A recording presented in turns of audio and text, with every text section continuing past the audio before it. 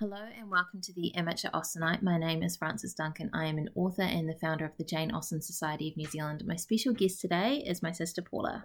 Hello. And we are going to be discussing chapter 41 of Pride and Prejudice by Jane Austen. In chapter 41, Lydia is invited to Brighton. Lizzie advises that she not go and Lizzie battles with Wickham. Dun dun. So it's a really serious chapter, but actually also really funny. I love that you always find them funny. Well, This was a really funny chapter. Well, it's got both in it, which I really like. I think Austen's very clever. I was trying to explain this to my girls the other day, my students, when we were studying Emma, and I was talking about how Austen used humour to show the inadequacies of her society, which of course she's doing here with Lydia, because Lydia has got nothing to do, and all she does is focus on Boys. Yeah. I was going to say men, and then I was like, oh, do I actually mean men or do I mean boys? Because of that, that's allowed her to be as silly as she is, because she's got nothing to focus on. And you find that with a lot of the idle rich, I guess you'd say, that they don't have anything going on in their lives. I think it's particularly difficult for Lydia and Kitty because they don't study like Mary does. And I think that you get the impression that Jane and Lizzie do at least some form of study. Lizzie plays the piano. We don't know what Jane does, but she doesn't seem stupid. But maybe she's actually got more of her father's genes as well. And also as the oldest child, they perhaps spent more time, encouraging her to be educated. Her father did, maybe, I don't know. Probably. I always get the impression, as I've said before, that Mr. Bennet was more involved with his older daughters and then he just sort of gave up. Seemed like too much work. Yeah, it seems like that, doesn't it? Yeah. I was going to say poor man, but actually, he makes me really angry in this chapter. Yeah? He says, Lydia will never be easy till she has exposed herself in some public place or other, and we can never expect her to do it with so little expense or inconvenience to her family as under the present circumstances. And that just makes me so angry because he doesn't take his responsibility as a father seriously, and he's actually just sort of throwing his hands up in the air. I give up on my daughter. And poor old Elizabeth lacks any power to do anything, and she does really tried to explain to her father why it's not okay. She says she, meaning Lydia, will soon be beyond the reach of amendment. Her character will be fixed, and she will, at 16, be the most determined flirt that ever made herself and her family ridiculous. She goes on about that. She says vain, ignorant, idle, and absolutely uncontrolled. She's really, really harsh about it. She's trying to express to her father just how bad this is. And her father just wants an easy life. Oh yeah, his response that she's too poor to be an object of prey. He's like, so it should all be fine. Yeah. But he's thinking only of the money. He's not thinking about what else might happen to her. And he's thinking of himself as well. He says, we shall have no peace at Longbourn if Lydia does not go to Brighton. And he says, Colonel Forster is a sensible man. Well, actually, it's your responsibility, not Colonel Forster's responsibility to look after her. It makes me so frustrated.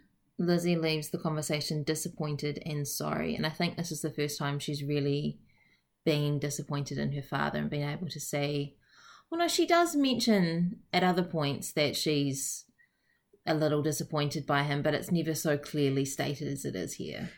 I mean, he did stand by her side when Mr. Collins proposed, which was lovely. This obviously is going to have a huge effect on their relationship. I love Lydia's view of what's going to happen in Brighton. She saw herself seated beneath a tent, tenderly flirting with at least 6 officers at once. I don't know how you tenderly flirt with that many people in one go. Me either. But then I guess that's why Jane Austen used that many to make it look ridiculous. It's like, here I go again, going off topic. But Taika Waititi, I love him as a director. Boy and Jojo Rabbit, he has these ridiculous things in it that make you realise they're fantasy or it's their as satire. And obviously that's what Jane Austen's done as well. Wonder about a conversation between Jane Austen and Taika Waititi, how that would go. You reckon they'd have an interesting conversation? They'd have lots to discuss. Well, they both have quite a dry, satirical sense of humour. Well, it seems to me from the texts that they've both created. I just noticed something else that I underlined, that Elizabeth considers that this would be the death warrant of all possibility of common sense for Lydia. That is quite damning. And of course, one of the reasons she's feeling this so harshly or so tenderly is because of what Mr. Darcy had said to her about her family when she turned down his proposal. It sort of opened her eyes to it a lot more, to what her family was like. Like she always knew, but she could kind of avoid it. Yes. And it says she felt anew the justice of Mr. Darcy's objections. She's starting to see from his perspective. You're right, she knew, but hearing it from somebody else makes a huge difference, doesn't it? Yeah, I feel for her on this occasion. And she lies to her father as well, because of course she doesn't want him to know about Mr. Darcy, because he says, poor little Lizzie, has she frightened away some of your lovers? I just read those two sentences back to front, but anyway. And she says, indeed you are mistaken. I have no such injuries to resent. So she lies to her father because, of course, she's just so embarrassed by it. And I guess it puts another hole between her and her dad, which is a little bit sad. I think it's also part of the society that she lives in, that she's not quite so open. I think these days you'd be a little bit more open with people saying, well, so-and-so said that they liked me and then they said all these awful things about me. She hasn't told anyone except Jane, and it took her quite some time. She didn't want to tell Jane till they were at home and they had the peace and quiet to do it. Yeah, and I guess most young women would have a sister or their mother that they could confide in, but Elizabeth can't confide in her mother. No, her mother would turn it against her. And you get the feeling that Elizabeth doesn't really have a lot of respect for her mother either. Which is awful. But can we move to my favourite part of the chapter? We're not going on to Wickham yet. I've still got more to say. Oh, okay. So I love there's this really beautiful bit. There's quite a balance to it. The rapture of Lydia, the adoration of Mrs. Foster, the delight of Mrs. Bennet, and the mortification of Kitty. Yeah. It's a really good description of what's happening there. And the intensity of the feeling of these young and old women. And the chapter actually starts off with that sort of thing. The young ladies in the neighbourhood were drooping apace because the regiment was leaving. The dejection was almost universal. The elder Miss Bennets, Lizzie and Jane, alone were still able to eat, drink and sleep and pursue the usual course of their employments.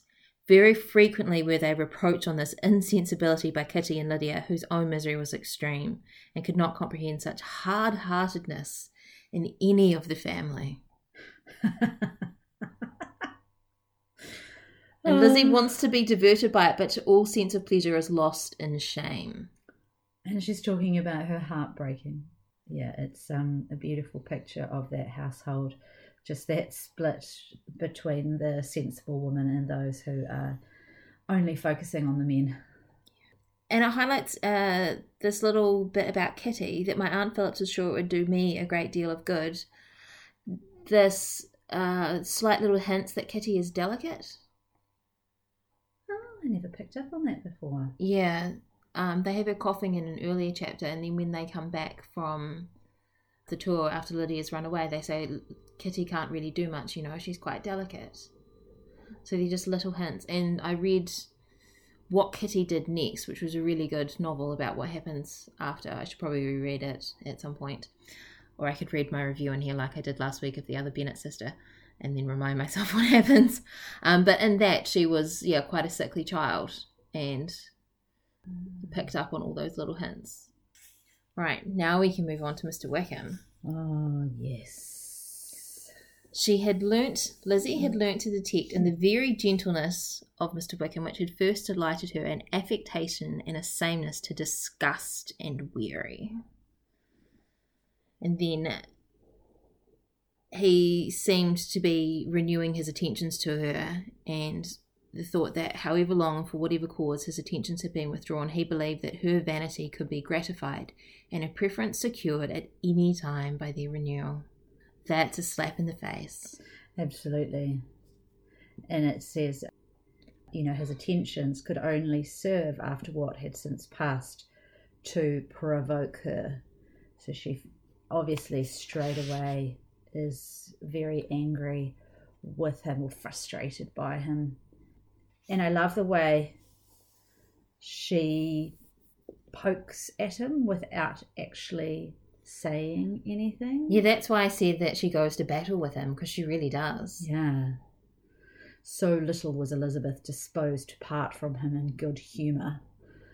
She is feeling like she wants to not have a fight, but she's angry with him and she wants to have it out with him, but in that society she can't really, can she?